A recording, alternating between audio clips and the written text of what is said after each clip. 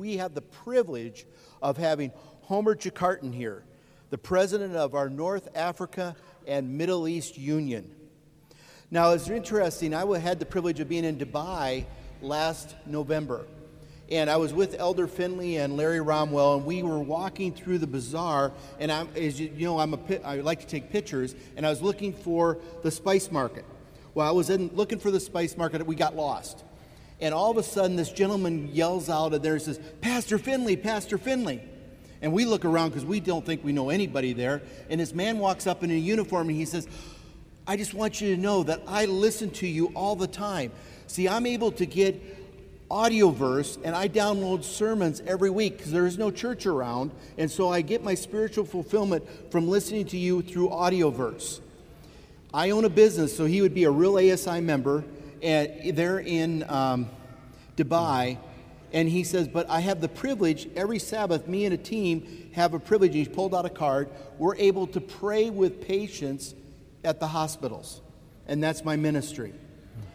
And so I was just really gratified to hear that we have business people and lay people that are involved all over the world. Amen. And Homer, you went, because I know, Homer, we've known each other we were trying to remember. We couldn't remember how long we've known each other.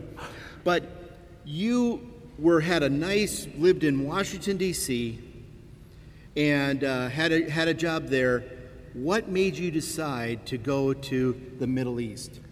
Well, Denzel, it's more dangerous in Washington, D.C. than it is in the Middle East.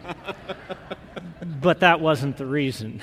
We have grandkids here. Our parents are getting older. I hugged my folks goodbye a couple of days ago, and I always know that could be the last time I see them. But we felt God was calling us. There are so few people in the Middle East and North Africa to share the gospel. Amen. And so when they asked me to go, we said yes. Amen. Homer, thank you for sharing, and please tell us what's on your heart. Thank you, Denzel. We could repeat that story you just shared with us many times, Denzel. There are many people that are watching and listening, even that we don't know about. You know, I'm going to tell some stories. I'm not going to show any pictures for security reasons. I'm going to change the names on any of the people that I talk about. A lot of times I won't tell you what country it's from. But you can know, I want you to get a sense for what's happening in the Middle East and North Africa Union. A few years ago, a teenager that I'm going to call Walid, he's from one of our North African countries. A few years ago, he was a teenager, and he was watching curiously but suspiciously as a group of Christian young people came to his village. What in the world would they want to do coming to his village, he wondered. But after a few minutes, they organized a soccer game, and they began to play, and Walid loved football, and so soon he was joining with them. And it wasn't long, and he became fast friends with 3 of the young men. They spent all their time together each day during the week or two that the young people were there. One of the young men was asking Walid lots of deep, serious questions about Islam. And one night, as Walid went back to his room, he was thinking, if I could convince that young man to become a Muslim, I would assure myself a place in paradise. So for the next 3 days, Walid worked intently on that young man. He used every argument, everything that he had ever heard or been taught, and by the end of the 3rd day, that young Christian man said the Shahada and became a Muslim. Walid went back to his room that night thinking he would be thrilled and excited. I just assured myself a place in paradise, but he wasn't. He laid on his bed, tossing and turning. What was wrong? Why didn't he feel better about what was happening? And then a thought came to Walid. It was so strong a thought that it was almost as if a voice had spoken to him. Walid, you've been criticizing the Bible a lot, but you've never read a word of it. Well, Walid thought. The next day, he went to see the 3 young men, and it was their last day in the village, and he said to them, could you write down some passages from the Bible on a piece of paper that I could read later? He didn't know what a hard assignment he was giving them. He knew that Muslim young people learn large passages of the Quran by memory. He didn't know that most Christian young people don't. And those three young men thought and thought and thought, and they finally came up with 2 or 3 things and put them on some scraps of paper, and Walid stuck them in his pocket. He went back to his room that night and he took out the first one. It was going to be the first passage of Scripture he had ever read. It was a passage about Mary being the mother of God. Walid crumpled it up and threw it across the room in disgust. What a perverted book those Christians have, he said. Everybody knows God didn't have a mother. Well, Walid didn't know that wasn't from the Bible. It was from their catechism. And they didn't know it wasn't from the Bible. It was just the only thing they could think of, and they had put it down. So he pulled the next piece out. It was also from their catechism, but at least it was quoting from the Bible. At the top it said, "the Our Father." And as Walid read through those phrases of the Lord's Prayer, "Our Father, which art in heaven, hallowed be thy name," an emotion swept over him like nothing he had ever experienced before. Walid's father had died when he was a little boy, and Walid had longed all his young life for a daddy that he could talk to like the other boys had. He knew God. He prayed to God. He went to the mosque. He knew that God was the Creator. He was the Almighty. He was the Merciful. He was the Beneficent. He could name the 99 names of God that Muslims look at especially, but he had never heard anybody refer to God as a father. That night, as Walid finished his regular Muslim prayers, he looked up and talked to God like he might have talked to his father if he was still alive. It was a powerful experience. He was moved by it. And so the next day, after all 5 times of prayer, he talked to God in his heart like he would have talked to his father. Day after day, he did that. Even in the mosque, he would have his regular prayers and then talk to God like a father. You know, we're finding throughout the Muslim world that concept of God as a father is something that is powerful to Muslims. There's actually a book called I Dared to Call Him Father. If you ever get a chance to read it, it'll give you a little bit of a picture of the thinking there. But Walid was going for about 1.5 years then, talking with God as a father every day. Toward the end of that time, another thought came into his mind. We know that there's a battle going on and there are different forces giving us thoughts. This thought was coming from the other side. The thought was, Walid, you know you learned to pray like that from Christians. And if you keep doing it, you're probably going to become a Christian. And Walid thought, no, I don't want to be a Christian. Christians are heathens. They drink alcohol, they eat pork, they pray to saints. I don't want to be a heathen Christian. So Walid tried to stop. That night when he said his regular Muslim prayers, he just stopped. He didn't talk to God like a father, but something was empty. He couldn't sleep. He was tossing and turning. He missed that close time with God, his Father. And finally, he broke down and did it again. And for the next week or two, Walid was wrestling with God. He was wrestling with himself. He wanted to keep talking to God like a father, but he felt he should quit. And then in the midst of that wrestling, Walid had a dream. In his dream, he saw that he had died and his body was laid out on the ground in the normal fashion. Everything was normal. There was nothing fearful about the dream. The family gathered around in a circle in the normal way. Some of the family members dug the grave. When it was ready, one uncle came over and picked Walid's body up by the head, and the other uncle came and picked him up by the feet and began to carry his body toward the grave. It was just the way he had seen it happen many times. But suddenly in his dream, he saw something that nobody else seemed to be seeing. He saw flames leaping up out of the grave, and the uncles were moving step by step toward that grave to drop his body in that burning grave, and he was terrified. But just before they dropped the body in, a voice called out, "Stop!" Everybody turned to look, and there stood Jesus at the end of the grave. Jesus had his hand up, and he said, "Don't put him in there. This one belongs to me." And then Walid woke up, sweat pouring off his body. What did the prophet Isa mean? This one belongs to me. Remember, he didn't know of Jesus as anything except a prophet. What did the prophet mean? This one belongs to me. For the next week or two, Walid could hardly sleep or eat. He was just constantly thinking, what did Isa mean? This one belongs to me.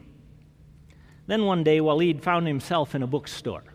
And the bookstores in our part of the world can be just like the bookstores you're used to here, or they can be really fascinating places. You know, you'll go into one part of a building and find that there will be many, many, many little cubicles, each one with an old man sitting in the back looking over his glasses, and stacks of books and magazines from floor to ceiling. If you find what you want, you have to pull it out carefully and make sure the whole stack doesn't fall over. And Walid was standing in one of those, absent-mindedly, vacantly staring at the stack of books in front of him. He wasn't thinking about anything there. He was thinking about, what did the prophet Isa mean? I belong to him. And then his eyes focused, and right in front of him were 2 Bibles, the first 2 he had ever seen in his life. Excitedly, Walid pulled them out of the stack and rushed to the little old man, who quickly grabbed the Bibles with terror on his face and stuffed them under the counter and said, absolutely not. Do you know what would happen to me if I sold those Bibles to you, a Muslim? Those are there for tourists, not for Muslims. Well, Walid came back every day, begging for those Bibles. Finally, one day, nobody else was in the area, and the old man looked cautiously both directions to make sure no one was around. And then he said, okay, I'll sell you the little one. He took it out, wrapped it in a trash bag, and Walid put it inside his coat and went back to his room. And that night he read the little one, the Gospel of Luke, over and over and over again. And it changed his life. A few more weeks and months and years went by. In that time, Walid met some other Christians. He studied with them a little bit, was baptized into their church. But what they were teaching and what he was reading in the Bible wasn't matching up. So he was frustrated.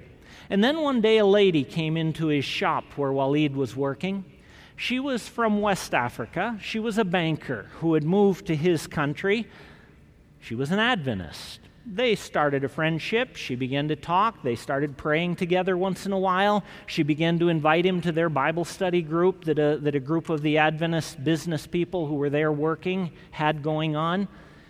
And after another year or two of wrestling with smoking and studying, finally Walid was baptized and joined the Seventh-day Adventist Church. Today, Walid is one of our very few national pastors in the Middle East and North Africa. Walid and we thank God for a layperson, a banker, who moved to a strange country to work and wondered what they could possibly accomplish there. But God used their faithful work to bring Walid to him. We need hundreds more like that banker lady to come and help us in the Middle East and North Africa. But when you think of MENA, the Middle East and North Africa, I can almost guarantee you think of wars, terrorism, maybe deserts, oil, maybe a few camels and pyramids. And yes, we have all of that. We also, as Denzel was mentioning, have some of the most fantastic architecture in the world, in Dubai and Qatar and some of the other places. We have so much. We have mountains with snow in them. In fact, they have snow skiing in Lebanon every winter. A year or two ago, we had 21 feet of snow in the mountains. And it's not what you picture in your minds from the news. But what I really wish is that you could see the people, real people like you and I, people who love their families and who worry about the future. And there are lots of people in MENA. There are 500 million of them. That's way more people than live in the entire North American division. We have 500 million people. In fact, there are only 3 divisions of the world church that have as many people as MENA has. MENA is a huge territory with almost no Seventh-day Adventists. It takes me longer to fly across the Union than it does to fly from Lebanon to the United States. In fact, if I took our union and I put a pin in Morocco on one edge and flipped the whole union over, Iran comes to somewhere over by San Antonio, Texas. It's a huge, huge union. If you divided up every Seventh-day Adventist in the North American division so that we all lived in a different community, and if we had each Adventist member contact one person a day, it would take us about a year to make the first contact with everyone living in North America. If we did the same thing in India, it would take 2 years. In South America, 5 months. In Peru, about a month. If we went to the Philippines, it takes 4 months. In Southern Africa, Indian Ocean Division, it would take 58 days. But if we divided up every Adventist in the Middle East and North Africa so that even my wife and I lived in different cities, and if each of us contacted one person a day, it would take us 450 years to contact everybody that's currently living there with a first contact. You see, we have very few Seventh-day Adventists living in the Middle East and North Africa. To look at another way, around the world we have an average of one Seventh-day Adventist church or company for every 50,000 people. That's average around the world, one for every 50,000 people. If we had that average in MENA, we should have 10,000 churches and companies. But we have about 40. Not 10,000 like the world average, we have about 40. If a wealthy donor came along and gave us money to buy or build or rent 10,000 churches so that we could have the same average as the world, we couldn't even put one member in each of those churches. In fact, every Sabbath morning, each of our 3,000 members would have to run around and quickly turn the lights on and open the doors of 3 churches. We don't have a company or a church for every 50,000. We don't even have one member for every 50,000 people. We have so few Adventists to be lights in our communities. And yet the work in our area goes forward only when we have people on the ground beginning to make friends, like the man that Denzel met, working there, praying with people in the hospital. That's when the work goes forward. Mrs. White described well the work in our part of the world in Ministry of Healing, page 143, and I know you know this quote. She said, "Christ's method alone will give true success in reaching the people. The Savior mingled with men as one who desired their good. He showed his sympathy to them, ministered to their needs, and won their confidence. Then he bade them, 'Follow me.'" Our problem is, around the world, including MENA, we often want to skip over those first steps and go right to the last one, to inviting people to follow Jesus. That's definitely our longing in the Middle East and North Africa. We want to invite people to follow Jesus, but it's the last step in the process, not the first step. And it's usually ineffective unless we have carefully followed the first steps. Mrs. White goes on in that same passage, Ministry of Healing, page 143. She said, "There is need of coming close to the people by personal effort. If less time were given to sermonizing," okay, that's hard for pastors and evangelists. She says, if less time, not more, if less time were given to sermonizing and more time were spent in personal ministry, greater results would be seen. The poor are to be relieved, the sick cared for, the sorrowing and the bereaved comforted, the ignorant instructed, the inexperienced counseled. We are to weep with those that weep and rejoice with those that rejoice, accompanied by the power of persuasion, the power of prayer, the power of the love of God. This work cannot be without fruit. That holds true in MENA today. That's a wonderful promise. Regardless of what you see in the news and what your mind tells you about our part of the world, hearts are open in the Middle East and North Africa like never before in history. We have tremendous opportunities today as a church. The problem is we don't have anyone on the ground in most of the cities of MENA who can mingle, meet needs, make friends, and then invite people to follow Jesus. Not long ago, a Muslim man in Iran had a dream. And we could tell you many stories about dreams. But in his dream, he heard that guests were coming to visit him. And he was really, really frustrated because he had nothing to offer them. Now, one of the most humiliating things that can happen to you if you're a Middle Easterner is for guests to come and you have nothing to share with them. Sometimes Barbara and I have visited in even a poor home. And if we got there by surprise and they didn't have anything to share with us, we would notice one of the little kids slip out the back door and in a few minutes come back in carrying a bag with a bottle of soda and some cookies. They have to have something to share with their guests. This man, he was concerned because guests were coming and he had nothing to share with them. What was he going to do? And then suddenly, a picture on the wall started talking to him. He looked at it in surprise, and it was a picture of Jesus. And the picture said to him, "Don't worry about what you're going to give your guests. I'm here. I will give them living water." And then the man woke up. He didn't know what it meant. You remember, he had never read the Bible. He had absolutely no idea what Jesus might be talking about with living water. He didn't know who he could go to ask. He assumed that a Christian might know the answer to that, a follower of Jesus. But if there were any followers of Jesus in his Iranian village, he didn't know who they were. They would have been secret, and he didn't know who to go to. But he knew he had a nephew that had recently become a Christian. In fact, he had really mistreated that nephew after he became a Christian. He had turned him away, said, "You're no longer part of the family." He wouldn't let him come visit his cousins. He had totally shut him off. He wondered if the nephew would even be willing to help him, but finally, secretly, he went and found the nephew and told him the dream and said, "Can you tell me what it means?" And lovingly, with great rejoicing, the nephew got out his Bible and read to him the passage about Jesus and the woman at the well and the living water. Read to him several other passages about the water of life. And today, that uncle and his whole family and almost half of the village in Iran are secret believers in Jesus. And the nephew? Well, recently, the nephew took a trip out of Iran, and while he was outside in a neighboring country, he accidentally bumped into some Seventh-day Adventists. And after a period of deep study and searching, he has joined the Seventh-day Adventist Church. And today, he's looking for ways to share what he has learned with his uncle and others.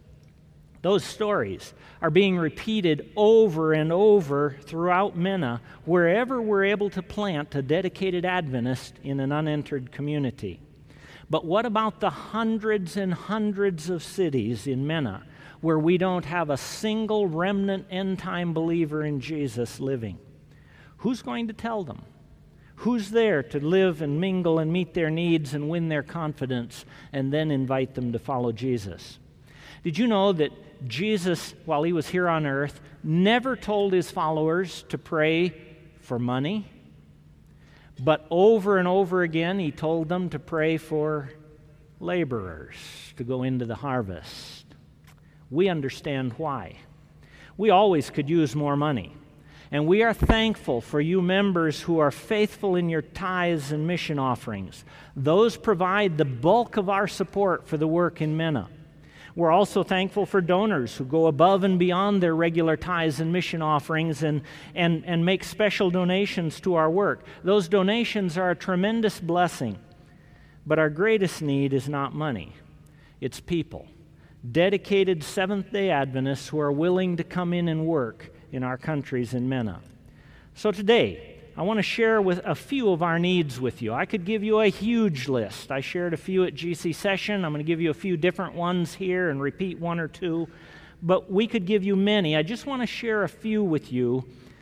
Especially, I want to plead with you to be praying that God will send tent makers to MENA.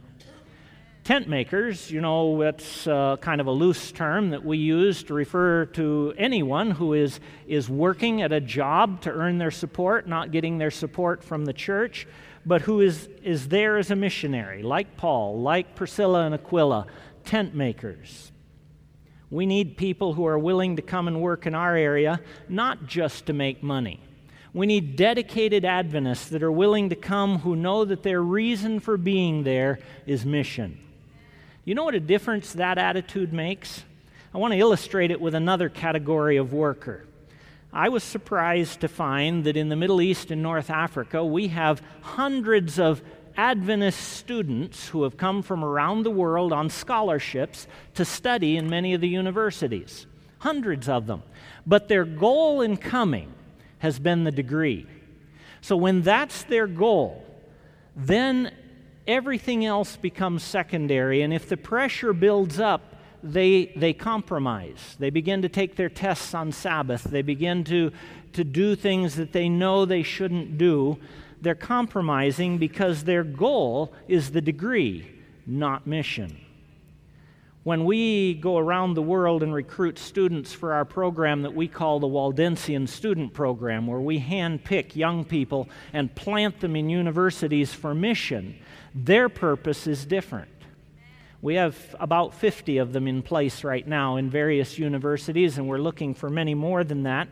Their goal is the mission, and so when the pressure comes, they're willing to fail a class if necessary. They're willing to get thrown out of school if that's what happens and be sent home. Their goal is the mission. When a person comes to a country in the Middle East and North Africa just for a job and money, they're afraid to lose that job. What will their family do for support back home? What will happen to their investment in getting there? What if their boss makes up a story about them and they get thrown into jail? If they've come for the money, they are easily led to compromise what they stand for. But if they come for mission, they see their job as a way of being there to become friends with people they could otherwise not touch. They do excellent work because they're there as a witness for Jesus. They make friends and pray for their coworkers and clients to have dreams. You know, in the Middle East and North Africa Union, there are millions, literally millions of people coming into our countries to work every year. Most of them are non-Christian. Most of them are coming in for the money. They're coming in to take jobs in big companies and governments where they work as professors, as doctors, as nurses, as engineers, cell phone technologists, computer programmers, accountants, bankers, taxi drivers, construction personnel, and house help. Any type of work. They're coming in by the thousands, by the millions.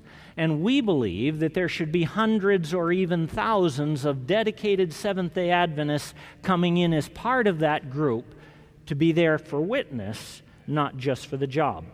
We don't need just pastors. In fact, we can't use very many pastors. We will accept a pastor if he has another degree, but what we really need are people with other specialties, other degrees, other work experience that can come in. We need professionals from every walk of life. And then we have a goal. We haven't gotten there yet. We need some money, we need some help, but we need to develop a database for recruiting tent makers. We need to have the names and addresses and languages and CVs and skill sets and experience of thousands of Seventh-day Adventists in that database so that when we see a job posted in Kuwait or Yemen or Saudi Arabia or Morocco or Libya or somewhere else, we can quickly get on the phone with somebody who has the right skills and say, would you be willing to go to that city as a tent maker and take that job with that big company or that government office? There's an Adventist engineer who's been working in Saudi Arabia for many years. He and his wife work very hard at their jobs and at making friends with the people in their community and their coworkers. They regularly have people over to their house for meals, and often in that quiet, personal setting, the discussions turn to spiritual matters. One young man that comes to their house many times through the last few years works in a different city. When he's off work for a weekend or a few days, he comes to where this tent maker couple live and sometimes spends days at their house just watching them, listening, talking, studying, sharing. They've begun to share Bible principles with him, and he's using those in his issues of family and work, and he's seeing dramatic changes as a result of listening to the Bible principles and applying them to his life. Do you know where that young man works? He works in Mecca. Now, Mecca is a city of more than 1 million people. It's one of our big cities that we have absolutely no idea how we're going to get somebody in there to work. When I drive through Saudi Arabia and I go past Mecca, that's what I have to do. I have to go past Mecca. On the interstate, there's a huge interstate. On the interstate are these great big green signs. One side says, Muslims only, left lanes. The other sign says, non-Muslims, right lanes only. You have to go around the bypass. Only Muslims can go into Mecca. They have checkpoints and they check to make sure. How are we going to get somebody into Mecca? We've been agonizing and praying over that. But now we realize God already has a plan, probably more than one that we aren't aware of. He's already at work even in Mecca, and he's doing it through the lives of a faithful tent maker couple who have gone from their homes to live in a difficult country of Saudi Arabia and make friends with the people around them. Another thing we need is business people to come and set up branches to their companies in our countries. You could tell us your expertise. We could talk with you and choose a city where we don't have anything going on that would fit your needs and our strategic plans. And you could come and open a branch. You'd have to do the research and get the permits and do the funding sources and everything. But you would be helping to open up work in a city where we currently have no Seventh-day Adventists. Another thing we need is a series of nursing homes or elderly care facilities. We need those facilities to be staffed by Adventists who don't drink alcohol, don't eat pork, don't pray to saints. What a powerful witness those workers would have on the families who need a place to bring their elderly member who no longer can be cared for at home. In many of our cities, a series of vegetarian restaurants or cafes would be a wonderful blessing, a way to open up work and make friends and begin to meet people. Another item that's very dear to our heart is the literature ministry. Now that one has been a little hard, a little puzzling what to do for the last few years, but the last 2 summers we've gathered a group of young people from America, Australia, Germany, Mexico, and our Middle Eastern countries, and we have teamed them up to sell books for 2 summers now in Lebanon. They've gone from city to city, making amazing connections and distributing thousands and thousands of books. Many of them are health books, but quite a few of them are also full message books like The Great Hope, The Great Controversy, and others. We have a problem, though. We need someone to come and be a coordinator for follow-up for those literature evangelists' interests. We have very few members and pastors. In most of the cities where they're selling books, we don't have a single Seventh-day Adventist. And follow-up, especially in our countries, is not a one-time visit. Follow-up means somebody who will come back to the home repeatedly, week after week, month after month, maybe starting with answering their health questions for the family. And later, as they've won confidence, the questions may turn to spiritual issues. We need somebody to come. An experienced Bible worker with training as a health educator would be wonderful. Right now, we don't have the person or the budget for them, but we believe God will supply. We're just thrilled that at least we've been able to make the first step and start selling books, but now we want to follow up on the selling of those books. You see, the harvest is ripe in the Middle East and North Africa. Jesus didn't say pray for the harvest, did he? It's ripe. And we see that all the time. He said, pray for laborers. That's what we're missing. We need people on the ground, mingling, meeting needs, winning confidence, and then inviting their new friends to follow Jesus. It's time for Jesus to come. And we don't want to be here another 450 years. I don't think we will be either. We are seeing 2 parallel movements developing. The Holy Spirit is being poured out. I believe the latter rain is falling today. We are seeing First of all, doors to people's hearts being thrown open across the Middle East and North Africa like we've never seen before. ISIS is helping with that a lot. People are frustrated at what they're seeing, and they're saying there must be something different. Right now, they don't want to talk to Christians. They think Christians are pagans, and they don't want anything to do with them. But they're also frustrated with their own religion. And when an Adventist moves into their community, and they see someone who's a follower of Jesus, but doesn't wear a cross, doesn't drink alcohol, doesn't eat pork, doesn't pray to saints, doesn't live like the movies, doesn't believe that the temple has to be rebuilt in Jerusalem, when they see those things in an Adventist, they say, wow, and they begin to ask questions every single time. We are also seeing a movement of God impressing the hearts of Adventists around the world. We see it sweeping across our university campuses and through gatherings of professionals. Dozens have been coming to us and are at various stages in making plans to come and join us in the Middle East and North Africa.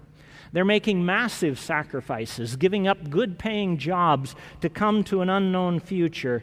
In fact, we know, and they know, that some of them could well be called on to make the ultimate sacrifice by coming. Today, I want to share with you 4 situations that are in need of earnest prayer right now. There's a dentist and a nurse couple from Europe who are working on plans to go to southern Libya as tent makers. And I think you know the situation in Libya. You see it in the news often.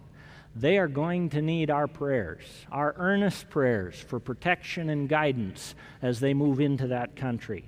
We have a couple from the United States that have just given up their jobs and are heading to one of our countries that's been often in the news with attacks on tourists, terrorist attacks on tourists. They're going to find work in one of those cities that we have arranged with them. He's a social worker. She's been a teacher at one of our Adventist universities, and they've left that all to come to an unknown future in a difficult country. A young physician from the country of Colombia has given up a high-paying job at a prestigious university where he teaches neurorehabilitation. I don't even know what it is, but it sounds impressive. He's left all that and gone to one of our largest countries in MENA, a country that's been through a very difficult political time and is continuing unrest. And he's gone to find a job in one of the universities or hospitals there so that he can be a tent maker. And a French-speaking young lady with an amazing background and skill set has just gone to one of our French-speaking countries. She's gone to the city that we've worked out with her. She had to go in there cold turkey and find a place to stay.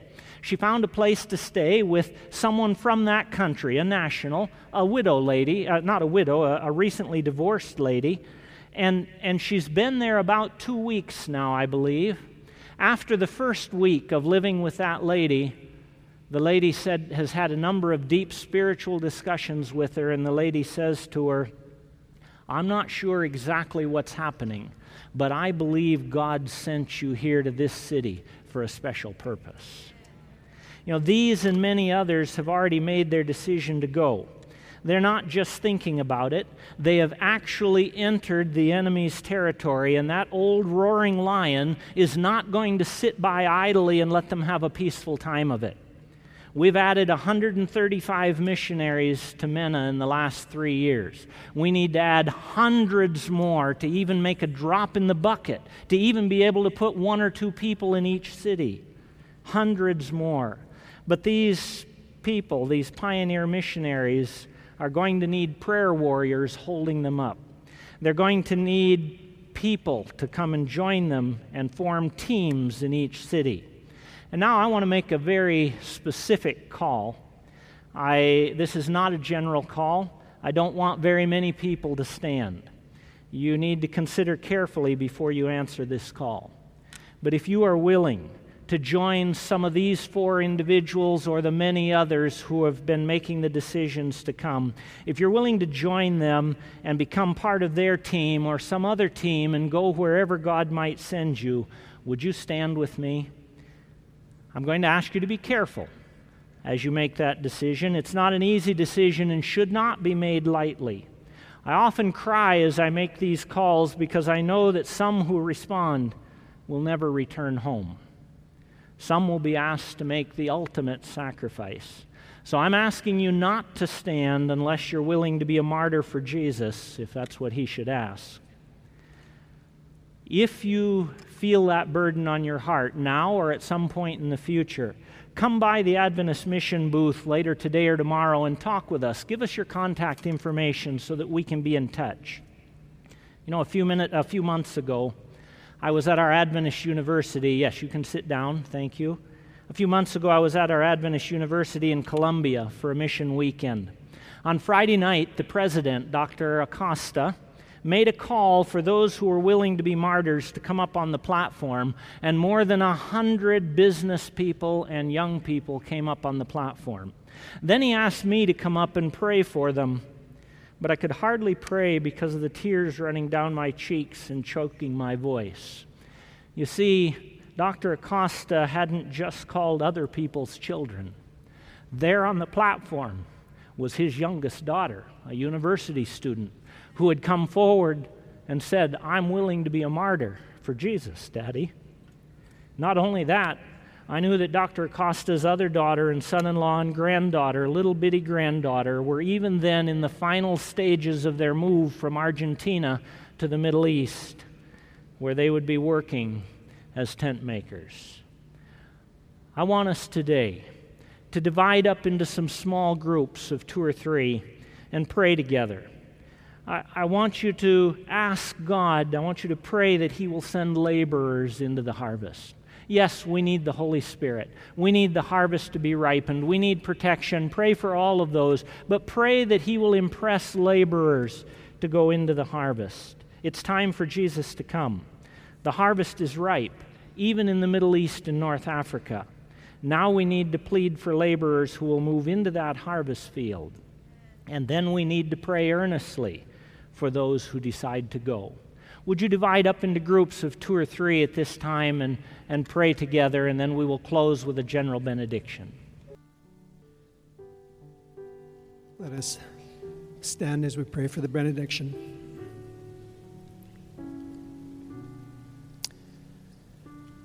Father in heaven, this morning, what an inspiring story we've just heard from your work overseas. As we've knelt before you, our hearts have been broken as we see the amount of work that still has yet to be done. Please increase our faith. You have told us that when the Son of Man cometh, will he find faith on this earth. And we are just a few, but we believe that it's not by might nor by power, but by your Spirit. Teach us what it means to give our hearts. Teach us what it means to give ourselves. Teach us what it means to live by faith and to realize that there's nothing in this world that can compare with giving our lives to Jesus and making friends. May the testimony of these, your brothers and sisters, be such as we leave these meetings this weekend that many hearts would be aware of who you are by the lives of us, your people. Most of all, we ask, Lord, that the angel would go before us, beside us and behind us, and that we would walk with you. For this we pray and we thank you. In the name of Jesus, amen. This media was produced by Audioverse for ASI, Adventist Layman's Services and Industries. If you would like to learn more about ASI, please visit www.asiministries.org. Or if you would like to listen to more free online sermons, please visit www.audioverse.org.